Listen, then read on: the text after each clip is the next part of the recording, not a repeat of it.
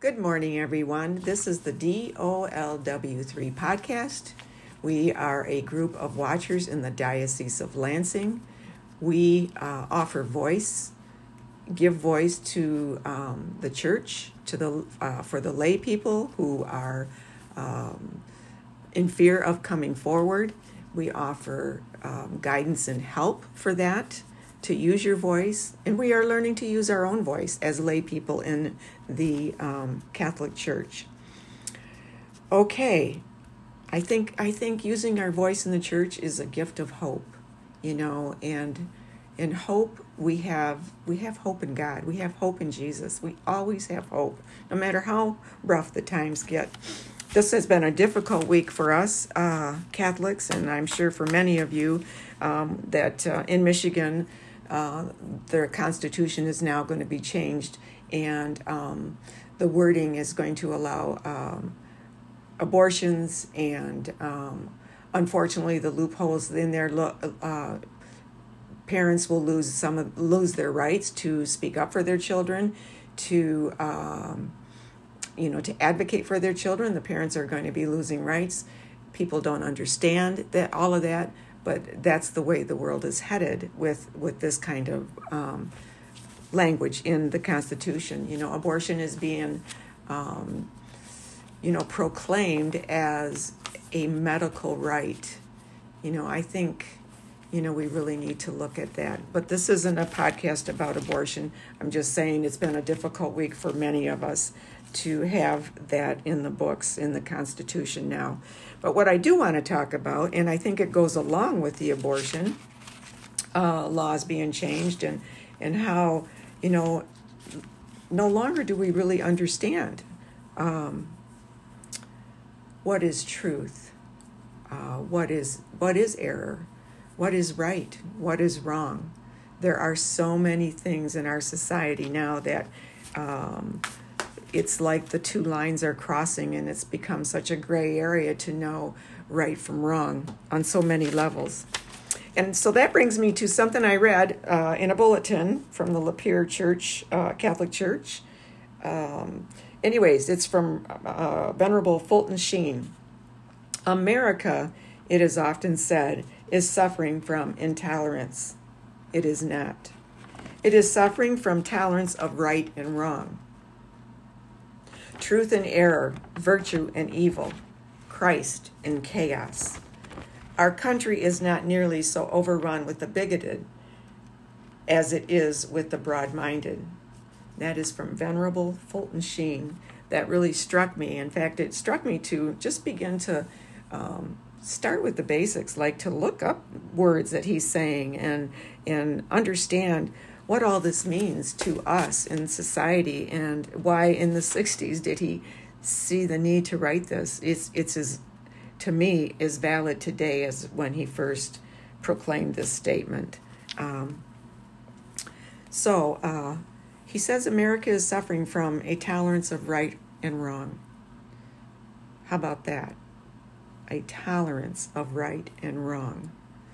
For me, reading between those lines, I can bring in Randy Engels, and within the church, defining what we've become tolerant of. Where is the right and wrong? And let's just think a minute about what it means to be right. I looked up the word right. It means conforming with or conformable to justice, law, or morality, in accordance with fact, reason, or truth. Correct. I want us to focus maybe today on morality and how do we come to reason these things out. And then let's talk about what wrong means. Not in conformity with fact or truth, incorrect or erroneous, contrary to conscience, morality, or law. So it's contrary to be wrong to all of that. It seems though, this is just myself, that we used to know, really truly know what right and wrong is.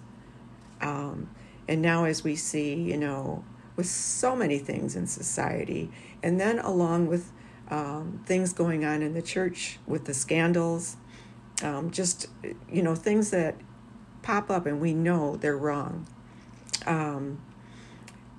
But when they happen and we see that the hierarchy has, quote, taken care of the problem, and you look at that and you think, what did they really take care of? And I think if we went to the victims, and sat them down and got them in a group discussion with clergy and with them, with some of these little voices in the church, and debated what was wrong in that and what was right, and how can we make it right. And that led me to thinking about trust and how there's a loss of trust. So I'm going to keep going. And I guess I want to tie that right and wrong thing together. The lines have become so gray for people. The one thing that keeps coming to mind for me is in society, someone can, go in and rob in the store and, leave, and when the police come and chase them and they tell them to stop and then they get shot, now it's the police's fault. It's we have it was just reported to me, we have one policeman every week in this country die. One policeman every week in this country die. That's a lot of policemen who offer their service to protect us. And things are getting really crazy now, even more so. But I'm not going to get into all of that. But you begin to say, what is right and what is wrong? Do people know that when they're holding up a store or breaking into a store and they're stealing something, doesn't have to be a lot, that stealing is wrong? Do we even know that anymore? And who committed the crime? If you walk around all the time and don't do these things, in my mind, if you're just law-abiding and do your job and do what you're supposed to, do you have a problem with the police? Maybe so. Maybe I don't understand this anymore. Maybe I'm just too old to understand all that. But you begin to see that, what is true and what is false. What should we tolerate, anymore? And then I think of the abortion, and I think of the babies at 9 months. 9 months can be injected with a solution and then aborted and killed, murdered. All right, so I looked up, like I said, the word wrong, and then moral conscience. We have got, in our moral conscience, are we to the point now, are we in a society that wrong means right? Does wrong mean right to many people, to many of us? And where is that coming from? We have the decomposing in the church, the decay, and how is this happening? And then we look at what is being taught to us in the homilies and in our church on a weekly basis. A week ago or so, I did a podcast, and the priests and the bishop in the Diocese of Lansing came out and, were, saying, oh, vote no on Proposal 3 and giving us all this literature. And I gave kudos to them, and rightfully so. But also, other members of the group, and I agree with them, brought it up to me that, hey, all these years, what have we been hearing on how Catholics should behave? How priests should behave when the scandals are going on? What are we being taught? And, I look at what I'm reading here in Randy Engels, and I say, well, in Randy Engels, we have seminarians who have to be silent. Otherwise, they won't be able to become a priest. And so that moral dilemma of, I see this homosexual behavior going on, and it's my bishop, and it's one of the seminarians or two of the seminarians sleeping with the bishop, or sleeping with the priest, as being sanctioned as okay. And then if you're a seminarian who's like, I'm not going to do that, and you speak up, then you are punished. That brings me to in our church, or in our Lansing diocese, I read a report a few months back. It was put out by Church Militant, but it was written by Jay McNally, and about a wicked priest.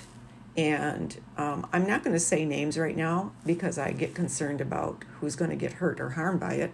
But so you have the priest who was committing, the wicked deeds, which was homosexuality. And then you had the priest who lived in the same house with him, who worked with him and in the same parish. And he called him out on it. Hey, that's just not going to go. And guess who got punished? Yeah, guess who got punished? And so again, the obscurity. And when that incident came down to our little parish, St. Francis in Otisville, little town in Michigan, when that came about, and because he had been our priest, the good priest who spoke up, had said, was a good guy. And so when the word came to us, like word travels, and it came down to us that he was being punished because he was a rebel. It didn't come down to us as, my goodness, he spoke about a wicked priest who was a homosexual, and a well-known homosexual, as it was reported in this article. So again, the obscurity in that of what is right, what is wrong, and the bottom line is, and I think Jordan Peterson, who is a clinical psychologist who recently left the university that he was professor in for many years, because he was going to have to put prefixes on people's names, like students' names, and I don't know exactly what they were, but we have a Mr., a Mrs., and a Ms. Well, he was told that he had to start differentiating for the homosexuals, the LGBT group, and they would be names like, before the prefix would be like ZE or, ZU, and he refused to do it. And so he ended up leaving and has gone off on his own, and he's always been a seeker of truth. If you ever want to listen to someone about how to be truthful and,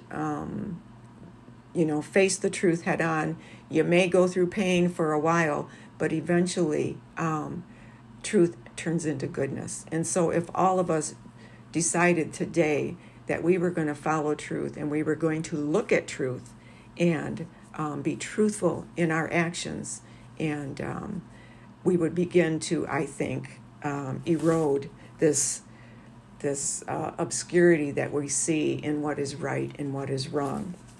Okay, so with that, we're going to go on just a little bit of, I said that, Fulton Sheen, in his, great knowledge, and, he does many videos if you ever want to watch him.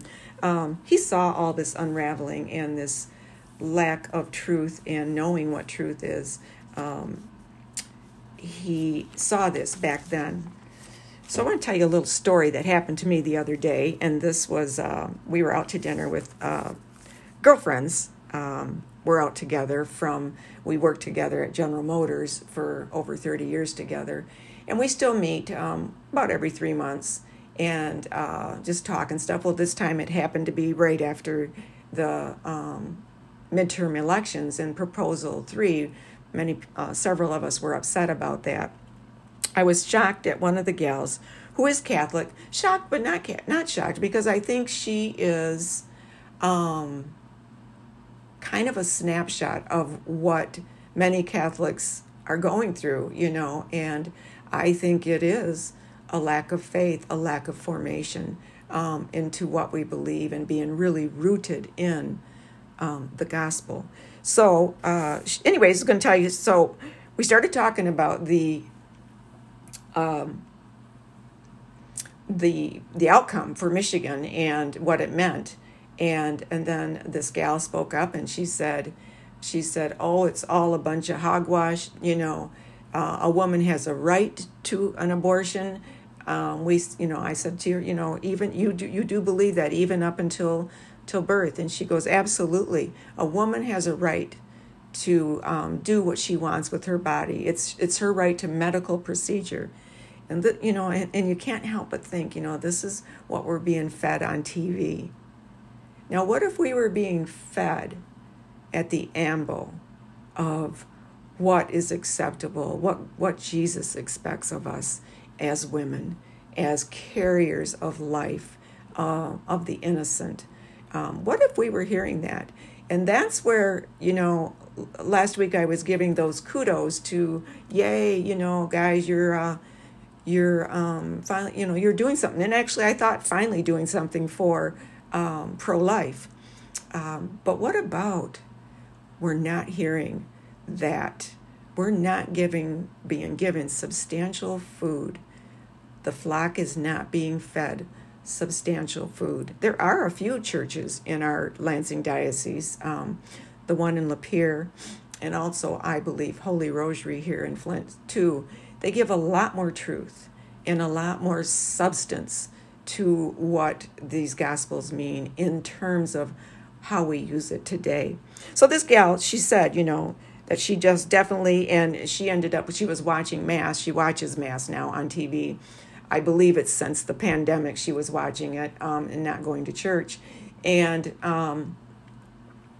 she said that the priest started talking about the proposal, and she turned it off. She said she just didn't want to hear it, that, a woman has a right to her body. And then you can't help but think, well, we've got a president who's Catholic, who is also, pro-abortion. And we have Nancy Pelosi, Speaker of the House, third in line to become president. She is pro-abortion and Catholic. What are Catholics to believe? And is this not the way of Satan? Is this not the way of evil? It comes in, it slowly migrates up, until we don't know right from wrong. All the generations coming up now believe totally that, unless they're really, raised with Christian values. But the average citizen, as it showed in Michigan, doesn't care, does not care about those babies. And with all the technology, with all the science we have, with these beautiful ultrasounds, how clear that baby is in there, alive and vital and, viable. Okay, so, and that's my whole point is that, it's that obscurity now that we have. So we're going to read, I'm going to give you a little more here on tolerance and what Bishop Fulton Sheen was talking about. We have tolerance. We have too much tolerance. So what is tolerance? Tolerance is the ability or willingness to tolerate something, in particular, the existence of opinions or behaviors that one does not necessarily agree with. And the final thing on that, in that definition, was the tolerance of corruption. Think about that. Think about what corruption is and how you tolerate it. Because especially if you have that me thing, is as long as it's not happening with me, in my family, it didn't happen to me in my family, everything's good. When I go to church on Sunday, it's not happening in my church, so I don't need to worry. But that's how it takes over in society, where you begin to just tolerate so many things as long as it's not happening to you. And I think Jesus expects much more of us in the love of our neighbor. Okay, so what is corruption? We define corruption as the abuse of entrusted power for private gain. Corruption erodes trust. And that really struck me, because I myself, after going through what I did at holyredeemerburton.org, I realized that my trust in priests, especially like after the scandals, more than one scandal over the years, more times than not, coming back to hit us in the face, that it's all still been going on. And I had trust that they would stop this, because that's what they did. They were the overseers of the church. They were the ones who took care of things. And then when I dove into this stuff to see how bad it is in the church, it's no wonder to me that it is as bad as it is in society. So what is a corrupt person? Someone who behaves in a way that is morally wrong. And I have to ask, do people today even know what being a moral person is? So we need to think about that. What does it mean to be morally wrong? What does it mean to be morally right? All right. But in the end of this, on what is a corrupt person, I also noted down here, I'm going to read the whole thing. Someone who behaves in a way that is morally wrong, especially by doing dishonest or illegal things in return for money or power. Okay, now, and that's, when I think of money and power, I think of it, of course, as a main thing that most people become corrupt over. I guess sex, you could throw that in there, but, that is also about power. So, and often about money too. So with that, so these people morally wrong, especially by doing dishonest or illegal things in return for money or power. Do we know what dishonest is anymore? Do we care? Especially if you're looking at morals and morality. All right, so, and there was a word that struck me too, is cronyism. It came up when I was reading the dictionary for different meanings on corruption. And cronyism came up as, what so many people are, so many, I shouldn't say so many, but there are people that follow this.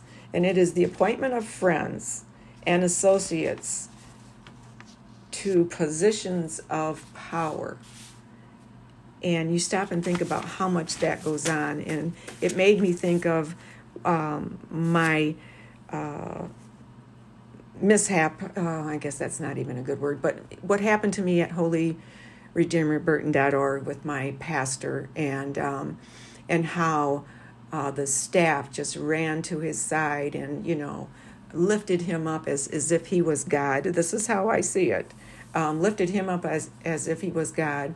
And all of them were able to, because they all, have paid positions, I would think that had something to do with it, and that he could do no wrong. They couldn't even debate with me, and in fact, they found fault with myself and with some of the people I was working with, calling us names, mentally ill, bobblehead.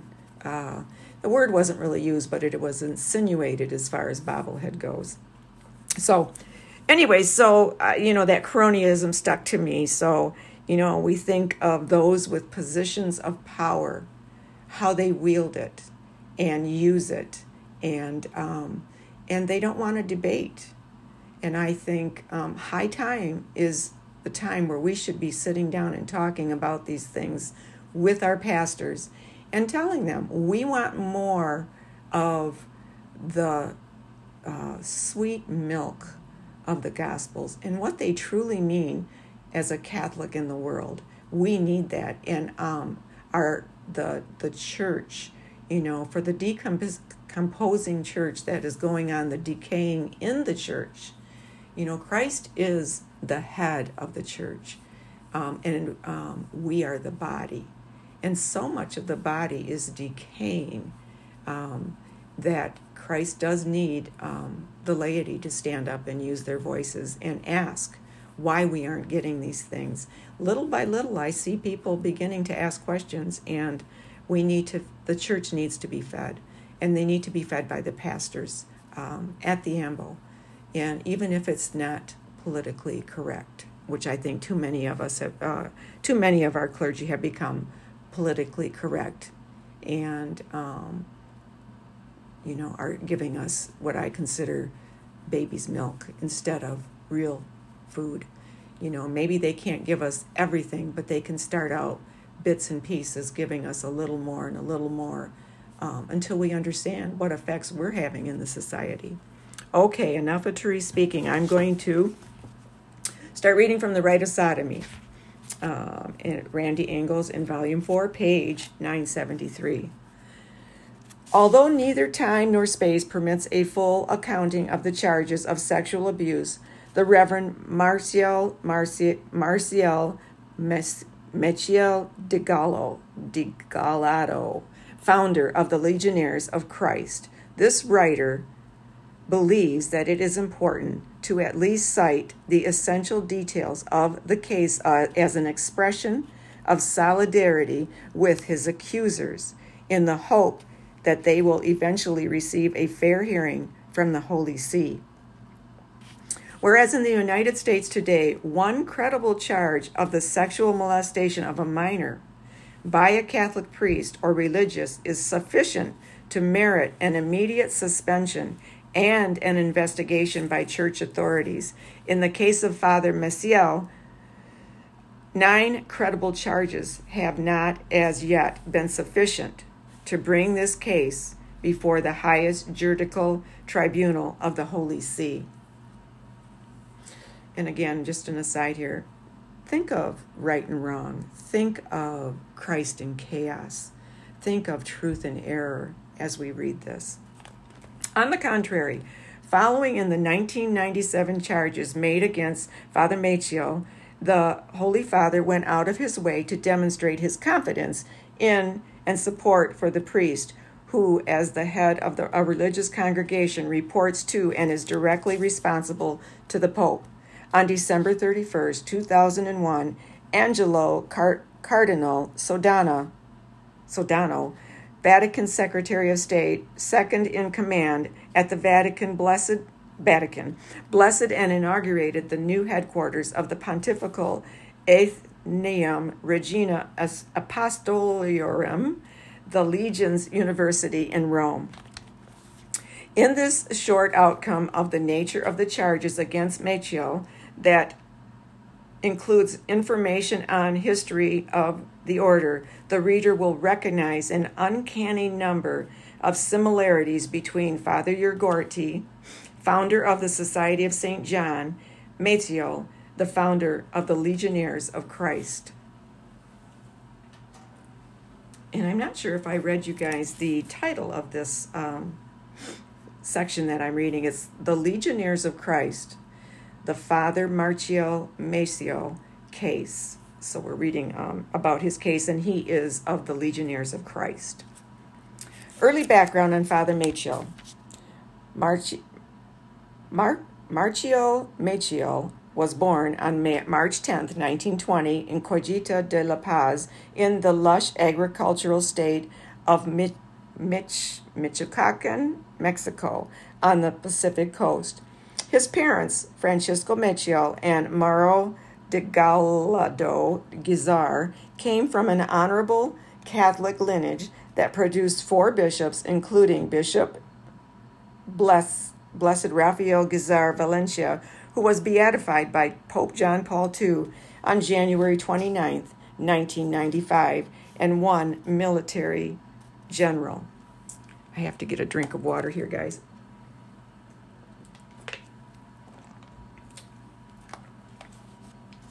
On the Feast of the Sacred Heart of Jesus in 1936, the 16-year-old Mechiel believed he received a calling to the religious life from God. The first uncle to permit Mechiel to enter into a diocesan seminary was Bishop Rafael Guzner Valencia of the Diocese of Veracruz, Jalapa. There appeared to be some kind of misunderstanding at the seminary, and Mechiel left to begin the rounds of others, including a seminary in the Archdiocese of Chihuahua to the north under his uncle Archbishop Antonio Guizar Valencia. He had been expelled from 4 seminaries when his uncle Bishop Francisco Maria Gonzalez Arias of the Diocese of Cuernavaca undertook the private religious training and formation of his nephew, who was intent upon starting a religious order of his own. Prior to his ordination in 1941, Mechiel began to attract a small group of pre-adolescent and adolescent followers to his new congregation called the Missionaries of Sacred Heart and the Virgin of Sorrows. Mechiel later changed the name to the Legionnaires of the Pope and finally the Legionnaires of Christ, an identification with the quasi-military model of the ancient Rome legions. His follower called Mechiel Nuestro Padre, Our Father, a practice that the founder encouraged. Mechiel was ordained by his uncle bishop in the Diocese of Cuernavaca, Morelos, Mexico, on November 26, 1944, at the age of 24. According to Alejandro Espinosa Alcala, author of El Legionario and formerly one of Mechiel's most trusted lieutenants, 1 year after Mechiel's ordination, an accusation of molestation was made against him by Mr. de la Isla, the father of 3 pre-adolescent boys whom he had placed in care of the Legion. After the youngest son confided to his father that Mechiel molested him, the distraught father taxied from Querétaro to the office of Mechiel's uncle, Bishop Francisco Gonzalez in Cuernavaca, to file a complaint against Mechiel. Espinosa reports that Mechiel was punished by his uncle bishop, Suspensio Divisionis, and he was stripped of his priestly faculties. There is no record that Mechiel's status was ever regularized. Ignoring the sanctions, Mechiel continued to exploit his family's hierarchical connections and embarked on a campaign to raise funds for his fledgling order from wealthy patrons in Mexico and Spain. In June 1946, while Mechiel was visiting in Rome, he attracted the attention of Pope Pius XII, who was said to be impressed with the young man's zeal and the concept of his new militaristic religious order. On July 13, 1948, the renamed Legionnaires of Christ was approved by Pius XII, who assigned the order the special apostolate or charism of recruiting and training priests for Latin America. That same year, Father Mechiel established a junior seminary in a beautiful mansion in Tlalpan, a suburb south of Mexico City. He sent his older novices to the University of Comillas in Santander, Spain. The Jesuit-operated university trained diocesan priests for Mexico whose clerical ranks had been disseminated under a series of anti-clerical Masonic regimes. According to Espinosa, it was during confession and spiritual direction that these older candidates from Mexico revealed to Jesuit priest, Rector Francisco Javier Beza, and the school's spiritual director, Father Lucio Rodrigo, that Father Mechiel was involved sexually with his novices. Bound by the seal of confession and confidentiality, the 2 Jesuits searched out canonical means to clip Mechiel's wings and minimize his influence and power. Mechiel weathered the storm by attacking the Jesuits for their alleged resentments towards his new order. Got to get a drink here, guys.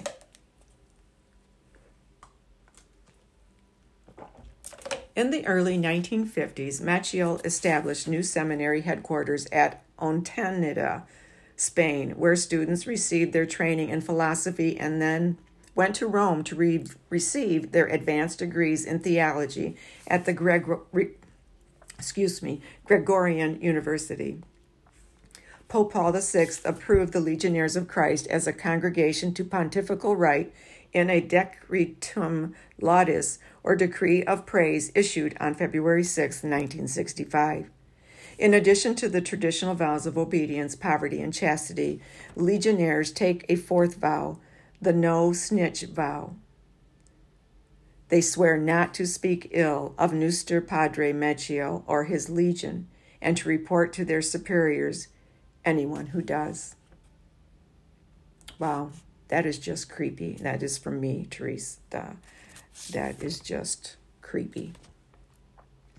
As a rule, Mexican postulants are recruited at an earlier age than their American, Canadian, and Irish counterparts, sometimes as young as 10 or 12 years old. The former are frequently referred to as Meccio's apostolic schoolboys, and because of their head start, are often given better post and assignment than their North American brethren.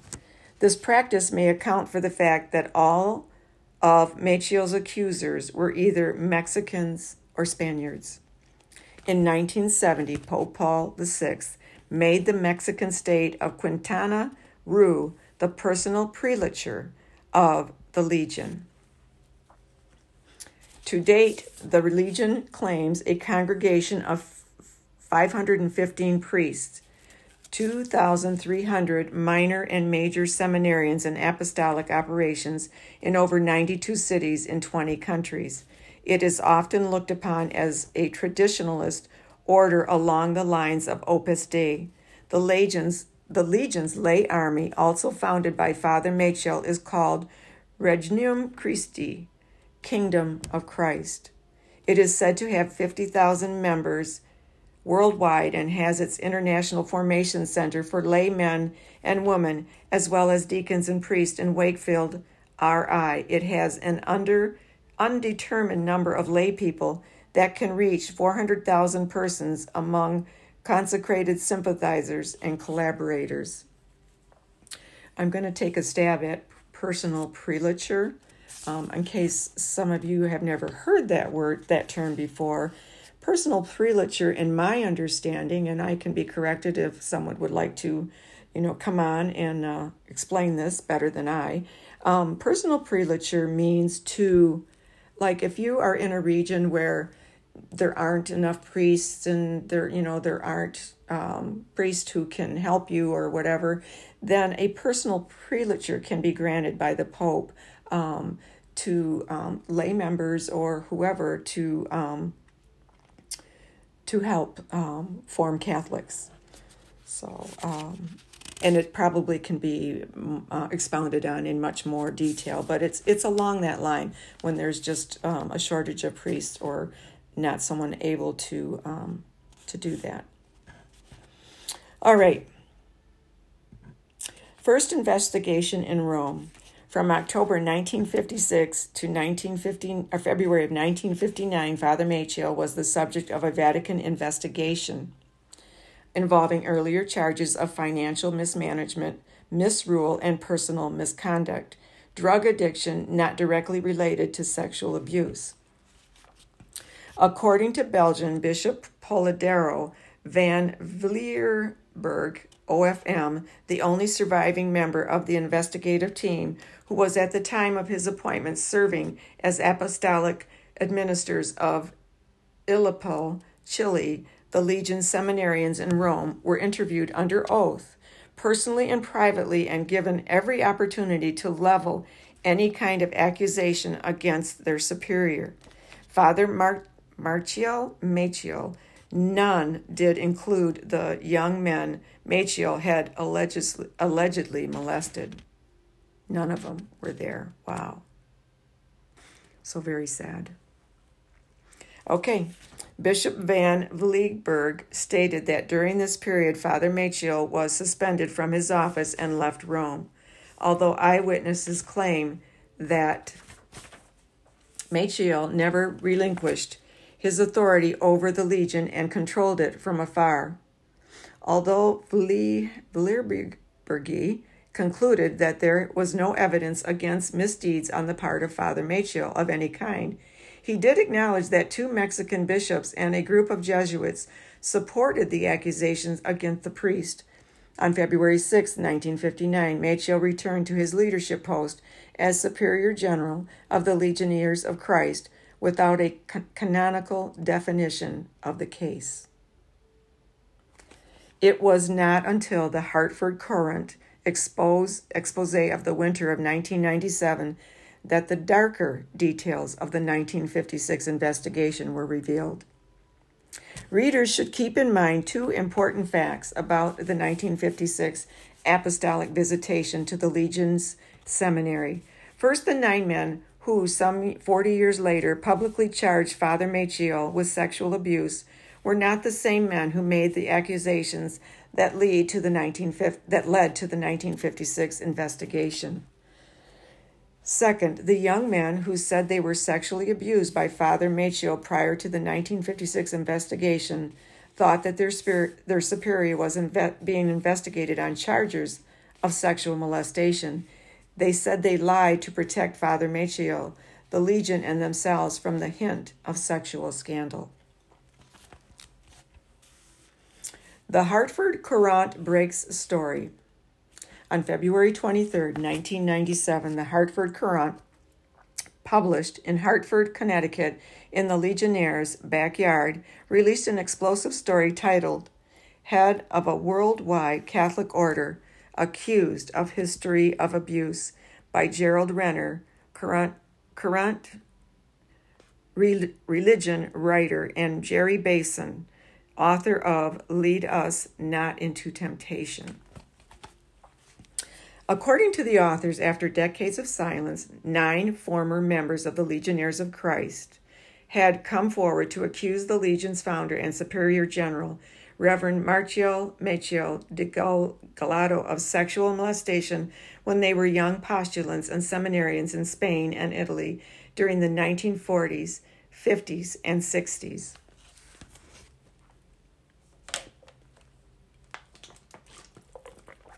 Maceo's accusers told the Courant that their actions were galvanized by the ongoing reluctance of the Pope and the Roman Curia to respond to complaints from at least 2 of the victims who had used official juridical channels established by the Vatican to present their complaints. The immediate provocation was the publication of a letter written by Pope John Paul II to Father Maceo, in which the founder of the Legion was held up as an efficacious guide to youth. The names of Maceo's accusers are Father Felix Alarcon Hoyos of Venice, Florida, Arturo Guardo Guzman of Monterey, California, Professor Jose Dija Barba Martin, Saul Bareilles, Aureliano and Jose Antonio Perez Oliveira, all from Mexico City, and Fernando Perez Olvera of Monterrey, Mexico, Alejandro Espinosa Alcaya from rural Mexico, and Juan Jose Vega of Holbrook, New York. Father Juan Manuel Fernandez Amnibar, a former Legion priest, left a statement before his death in 1995 that he had been sexually abused by Father Maceo. I just have to say, and see this when we read this, when people are in power, when things are just go on and go on, and the silence that is sanctioned by power over people is something that we cannot allow to be in the church anymore. And unfortunately, a lot of that still goes on. There are new laws being put into place. The current Pope has changed laws and added to them so that young people that are sexually abused, but as well as young adults when they come forward about abuse. Adults at any age, and especially vulnerable adults, are now more protected than they ever have been. But it's still, bottom line, it's up to us to be vigilant around us, to not let these go on. And, I think of something a therapist told me one time. She told me that it was okay to do white lies, to say, something to a white lie is not going to hurt if it's going to better someone. But I've come to realize over the years that at first, and I was very young when she told me that, I thought that was okay. But white lies only lead to bigger lies. And then pretty soon you're just a liar. I mean, liar, liar, liar. And you begin, again, to not know right from wrong. That's what can happen.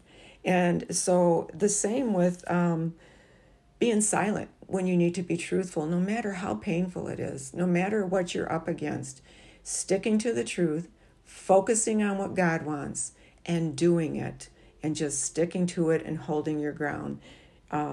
Maybe doing some study about what you're being truthful about, getting confidence in what others do, watch videos of truth seekers, and you will become confident in speaking.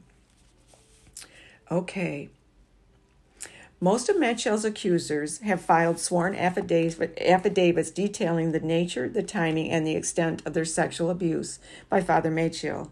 A 10th accuser, Miguel Diaz Rivera of Oaxaca in south central Mexico, issued a second affidavit following his initial tearful testimony to the current against Metzschel. He claimed that he did not wish to be part of any trial against the founder of the order.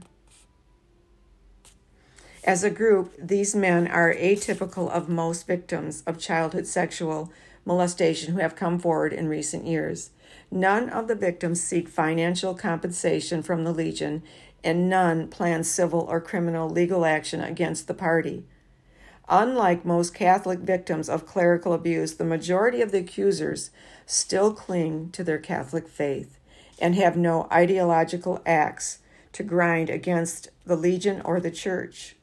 Most are engaged in academic, legal, or ministerial pursuits, except for Alejandro Espinoza, who operates a ranch in rural Mexico. The men say they are simply seeking the justice and accountability due them by the Holy Mother Church. And that is just so important to victims. Justice and accountability. But, I say this, and I'm sure many would back me, if it means going to criminal court, it means going to criminal court, especially when you follow the chains of command.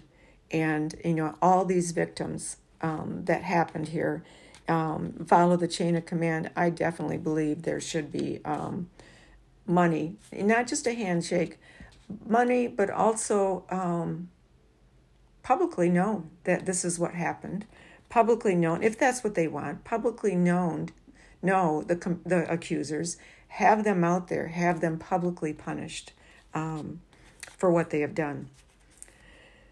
It just makes you think of, for me, it makes me think of the Jewish Holocaust and how that accountability, that truth, that need to memorialize is there in the victims, in the families, and the losses. It is the absolute same, if not worse, because we're talking about spiritual murder that happens to these young ones, to anyone that's victimized in the church.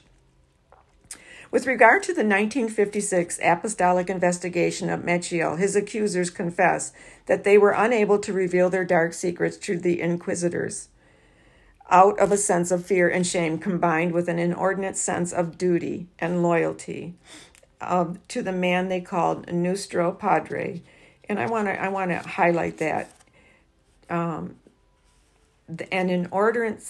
inordinate sense of duty and loyalty to the man they called Nuestro Padre. We have to be very careful with that, especially, if, you're a voice. Remember that your Nuestro Padre is Jesus, is God our Father. He is always the one to go to if you're not getting the proper response. He is always the one that you look to what he would want, what Jesus wants and what Jesus taught. And Jesus went to the cross, was crucified for what the Father wanted. And so, we look to him. If your priests, your bishop are ignoring, you go to Jesus and you follow those channels and you follow him, and just like you just follow him and stick with that. Don't let fear get in the way. Jesus told us to never be afraid. Do not be afraid when you're seeking truth. And again, I would highly suggest to you to watch videos and podcasts, listen to podcasts of Jordan Peterson on his Seeking Truth. All right. They were also aware that the scandal involving a charge of the unnatural vice made against a prominent churchman would bring the roof down on Mechiel, the Legion, and stain their own reputation. There was the very human temptation to be silent in order to ensure their ordination to the priesthood or to secure their current position in that order. And this is what we're dealing with today, when you look into the homosexual network, and we question as watchers, we question what happened to Father Cohen, when he was punished, taken off his job, because he told the truth about a superior. And we still question, that you cannot be silent. And we're all so proud of the priest and the man that Father Cohen was when he stood up to, because he was standing up for what was true and what was right, even though he ended up being punished. I say the same, the same things are still going on, and we need to be vigilant. Arturo Hurtado said that before the Vatican investigators came to the seminary headquarters in Rome, their headmaster told them that they were evil people of bad intentions, and that the boys did not have to tell the truth. And do you see why Fulton Sheen says he could see this all was going on? All these things were going on, and what he could see, and how he had to, get out there and speak the truth. And what he said to us today, we need to really look at that, look at truth and error. Saul Bareilles, dubbed the Charitable One by his classmates, said that in 1957, during the height of the investigation, Mechiel sent him to the Canary Islands to make sure he would not testify against the founder. Bareilles said he served as a drug procurer for Mechiel. He told the Current reporters that it was difficult to get drugs, morphine, from the drugstores because they were forbidden. They were illegal. But the nuns in Catholic hospitals were more inclined to give him drugs to take to Mechiel. He said that although Mechiel frequently approached him for sexual favors, he successfully resisted. He said that he would lie across the doorway of the bedroom when Mechiel drifted off to sleep to keep other boys out of Mechiel's clutches. 9 months after he had returned to Rome, Bareilles was expelled by Mechiel from the order just short of his ordination. Talk about power and money and sex. Talk about that, huh? Okay. Let's see. I think it's getting so close to the hour. I'm not going to go on to page 978. I was hoping to read this whole thing, but apparently I've talked too much today. But we're going to go into, it's still on this case of Mechiel, and it's the next section is on unspeakable acts. So please keep us in your prayers, and we're going to close with a prayer today. We're going to say the Hail Mary today, in the name of the Father, and of the Son, and of the Holy Spirit. Mary, always with us, a mother that always stood by her son, up, to the end of the cross, to taking him down in the crucifixion, to always being there with her son, and always being a disciple of her son. Mother Mary, we thank you You were an open womb. You carried Jesus in your womb. Even though you faced trouble by being an unmarried woman and could have been in much trouble, you said yes to our Lord without a bat of the eye. Mother Mary, lead us always to Jesus. Hail Mary, full of grace, the Lord is with thee. Blessed art thou among women, and blessed is the fruit of thy womb, Jesus. Holy Mary, Mother of God, pray for us sinners, now and at the hour of our death. Amen. All right, all of you, till next time, God bless you all.